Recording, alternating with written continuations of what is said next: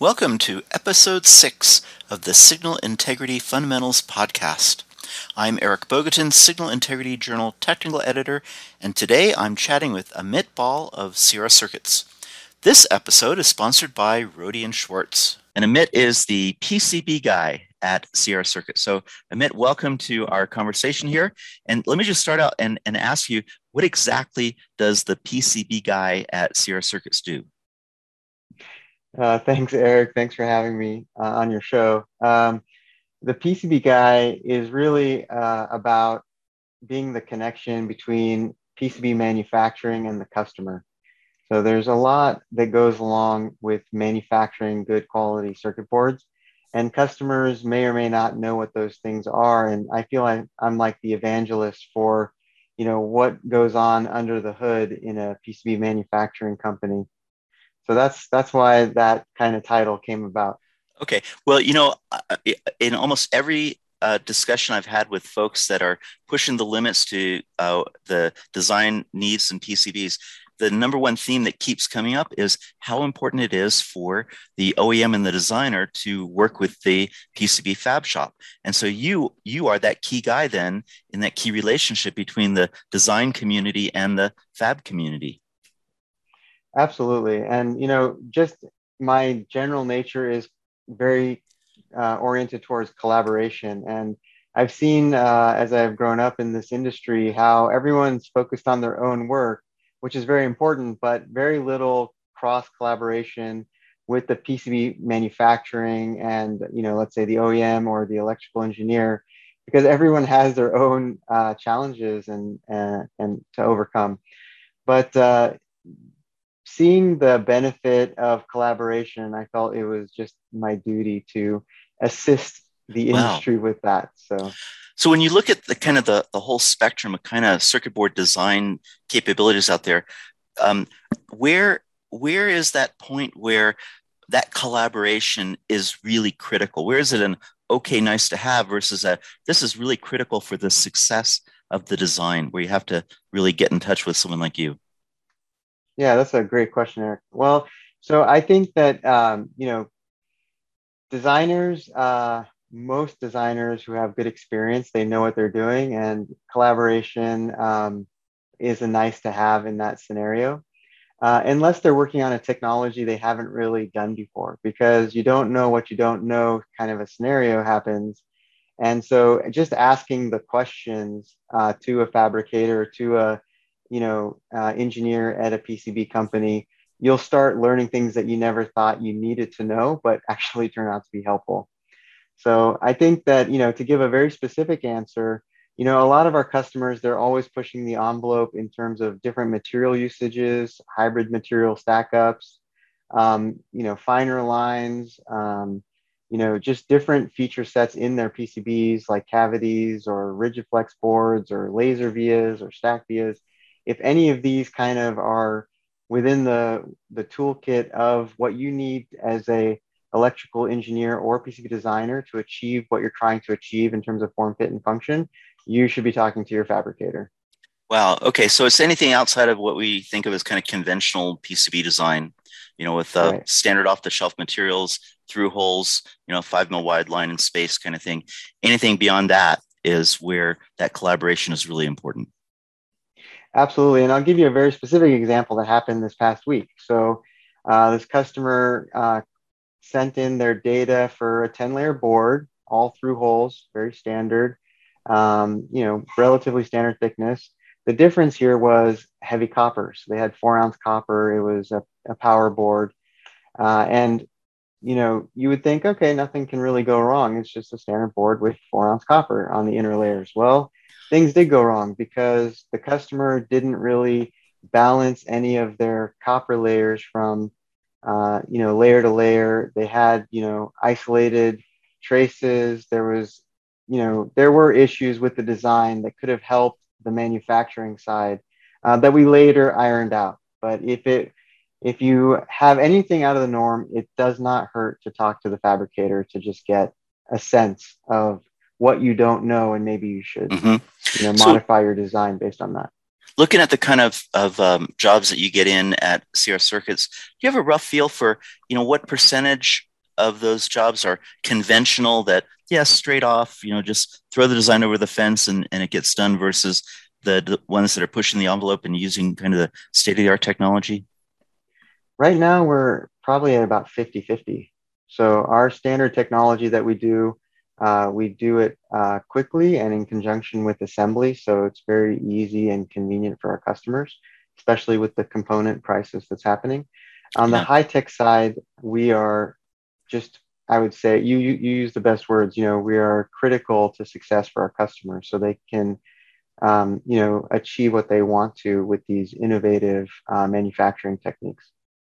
And so one of the things that you're kind of alluding to is if a design requires that state-of-the-art technology, it's not enough that the fab house can implement that technology, but they have to have that connection to the designer, like that PCB guy, the role that you play, in order for the success of implementing that new technology in a design. That's correct. Yep, that's right. And so, can you give me a couple of examples of some of these advanced technologies that you guys have that you're implementing in some of the higher end designs? Sure. Sometimes it's very straightforward. One type of critical part of the board design, like let's say, fine line technology. So anything less than 2 mil trace in space or 50 micron spacing and below. Let's say that's the only additional kind of out of the box manufacturing technique required. That's one area. Another area is when different techniques or manufacturing technologies play on each other. So for example, let's say a rigid flex design with stacked microvias, maybe some, embedded materials that, can kind of help with eliminating your passives on your board. So I know Tyser and Omega Ply are those type of material vendors where you can reduce your bill of material and maybe shrink your design. So in that case, there's like 2 or 3 things that play off of each other and make it a little bit more critical to have that collaboration and figure out what's actually possible, either at your fabricator facility or any fabrication facility. Mm-hmm, mm-hmm. Let's go back to the topic of the fine lines. So when you get to really fine lines, kind of HDI technology, you have to couple that to microvia technology as well. And so when you look at the high end or of fine lines or the finer lines, what do you consider as here's conventional, easy, off the shelf? Here's the stuff that requires the new technology, and where is that new technology going? Great. Yeah, great question. So, I think that most fabricators can do 5 mil trace in space, 4 mil trace in space. When it gets to 3 mil trace in space, that's where you have to pay attention to, what else is happening on the board. If it's, let's say, a space application or, this DS requirement from IPC, and there has to be a very clear wrap requirement, and it's 3 mil trace in space on an outer layer, and there's via and pad technology. Now you have multiple plating processes that happen on the outer layer, and you could have, these requirements play off of each other and cause an issue in manufacturing if you don't design it properly or with your fabricator. So there is a combination of what are the different technologies and requirements that play off of each other. Then when you get below 3 mil trace in space, I would definitely call that advanced technology. And most fabricators today, stop around the 3 mil mark, but there are some that can do between 2 mils and 3 mils. And I would say that's the next kind of bucket of advanced technology. And then you have your less than 2 mils bucket. So kind of like your 1 mil to 2 mil or your 25 micron to 50 micron of trace in space. And so those are the buckets I would define. And where are you guys? What kind of limit do you guys have for current production? Yeah, so at the 3 mil trace in space, we're using standard PCB manufacturing techniques. When it goes 3 mil to 2 mil, we're using a semi-additive manufacturing technique. And then when it goes from less than 2 mils, we're using a fully additive technique. And what that means, and the biggest innovation I would say that we have so far, we have a patent on how to do the completely additive technique, which is we laser the trench of the copper trace in the pad. So instead of etching your traces and your pads, even etching through a thin copper foil, we're actually just lasering the shape of the trace in the pad and then plating that up. So it's completely additive process. So let me see if I understand it. So you start with a flat dielectric surface, you laser Right. pattern where you want the trace to go, Right. and then you electrolytically deposit copper everywhere. And then how do you Yes. keep it just in the trench? You have to etch back then, pattern the trench and etch back? No, no etching. We do use like the regular PCB process, like the resist, to let's say shape the trace. So it will plate within the trench and nowhere else because of the resist that we have on the product. Okay, so it's a flash layer. So you're semi-add is that semi-additive or that's the fully additive process? This is the fully additive. Fully So additive process. we laser the trench. We Yeah. seed just the trench with the normal composite process, Oh, I and see. yeah, everywhere Okay. else on the board doesn't have any copper. Okay. So you use some kind of a resist then to make Yes, sure you're only patterning the trench. You let that electrolytically deposit, and then uh, it's fully additive in the trench. And so exactly, the copper grows kind of in the trench, maybe up to kind of self-planarizes then up to the top layer. exactly.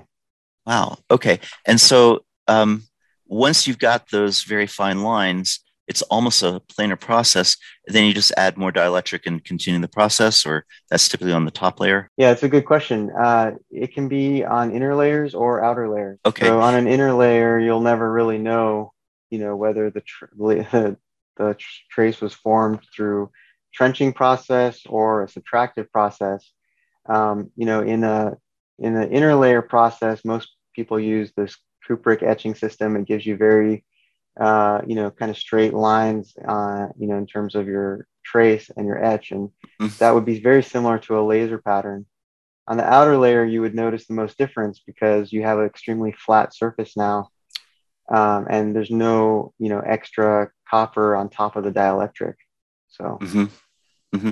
And do you find that if you use the your ultra fine line, advanced technology processes, um, are in order to access those, you have to use microvias then if they're not on the top layer? exactly. I think fine line technology plays along with laser drilled microvias.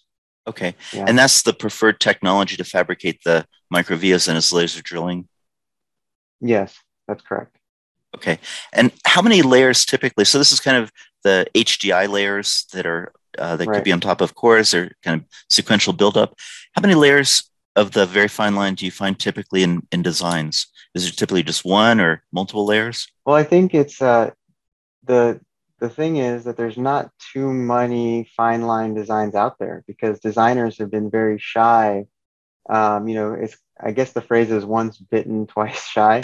Um, you know, Yeah. so anyone who goes below 3 mils in the past, they're like, my God, my fabricator had no hope in building that product, Huh. and so they're like, oh, we just want to go with standard manufacturing techniques. Just tell me the standard manufacturing techniques, because of this fear of, and rightly so, of the yield and the cost and all of that. So, right now, the fine line technology, if you still are going to etch it, and do a semi-additive process, you still will have, some issues, right? Because etching is a variable process. With this trenching technology, it's a little bit more exact, and so the yields are fine. So, on a more dense board in the past, you would have to build primarily on a 12 by 18 panel, which is a smaller manufacturing panel. And so the cost goes up. And then with the trenching technology, you can build on an 18 by 24, and your cost won't necessarily, skyrocket because of that one factor. So yeah, I think it's the industry is moving that way, and designers need to kind of try it out again and see for themselves really that what can I do with this technology? Mhm. Be be daring, be adventurous. Don't just stick to the conventional norms because you know they work. And the other thing you're saying is that for you guys, this is not a bleeding edge technology. This is a more mature technology. You're ready to accept orders and consider your process pretty high yield. So your customers can expect success in these very fine line boards. Absolutely. That's exactly right. Do you find, I'm just trying to think where the application space, the killer app is for this kind of fine line capability. Do you see it as just putting surface mount connectors on, or for fine pitch BGA parts? Where's the killer app for the fine lines? Well, that's a great question, and I wish I knew that answer right off the bat. But that's a little bit where I feel that the collaboration has to happen. What are the challenges? What are the problems that EEs and design engineers are facing? And how can, we together apply this technology to solve those issues? But yes, what you said for sure, breakout of 0.3 millimeter pitch VGAs. If it's a decent sized array, you're going to need fine line. No question about it. If you want to reduce your thickness and then, reduce your layer counts and have less signal layers, more power and grounds, all that type of thing, then I think this would be a great kind of a technology. So I guess the question is, how do you see yourself using this technology? It's there, and I see a lot of potential with it, primarily from a space reduction and size reduction kind of a scenario. But you also get the benefit of being able to control the shape of your trace a little bit better. So it's not going to have this trapezoidal effect if you don't want it to, right? So you can eliminate that if you need to, in terms of your traces. And if you have any kind of microwave application that you need very, very accurate and very interesting shapes, you can start playing around with that as well, because you're not doing an etching process. You're not doing a variable wet process. So these are some of the kind of potentials of this type of technology. Okay, great. Well, it's good to know that you've got the capability in place, and now it's a matter of you get a kind of a solution in search of a problem. It's a matter of finding the right set of problems that this is really adapted for. I want to switch gears a little bit. One of the things that I think is a really useful feature you guys offer on your website is you have all these design tools available for anyone to take advantage of. And I recently checked out, you have that online 2D field solver transmission line design for singlet and differential impedance. And I thought that was very unique. I see a lot of online calculators for impedance, but they're all equation based. A lot of approximations. You don't really have a good feel for how good the approximation is, but the one you have available has a 2D field solver under the hood, and so you have confidence in the accuracy of the calculation. Yeah, absolutely. I think Eric, you said it best. And the idea of designing it right the first time, that's the idea in which we've kind of introduce this tool and other tools as well on our site. Designers come to us for a lot of questions all the time, and our job is to service the market as best as we can. And so we felt that these sophisticated tools that really solve the designer's problems and issues up front was the best way to do it.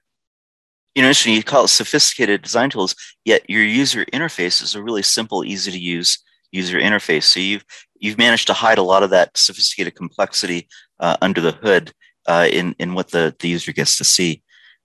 So you have another tool that does stack up design.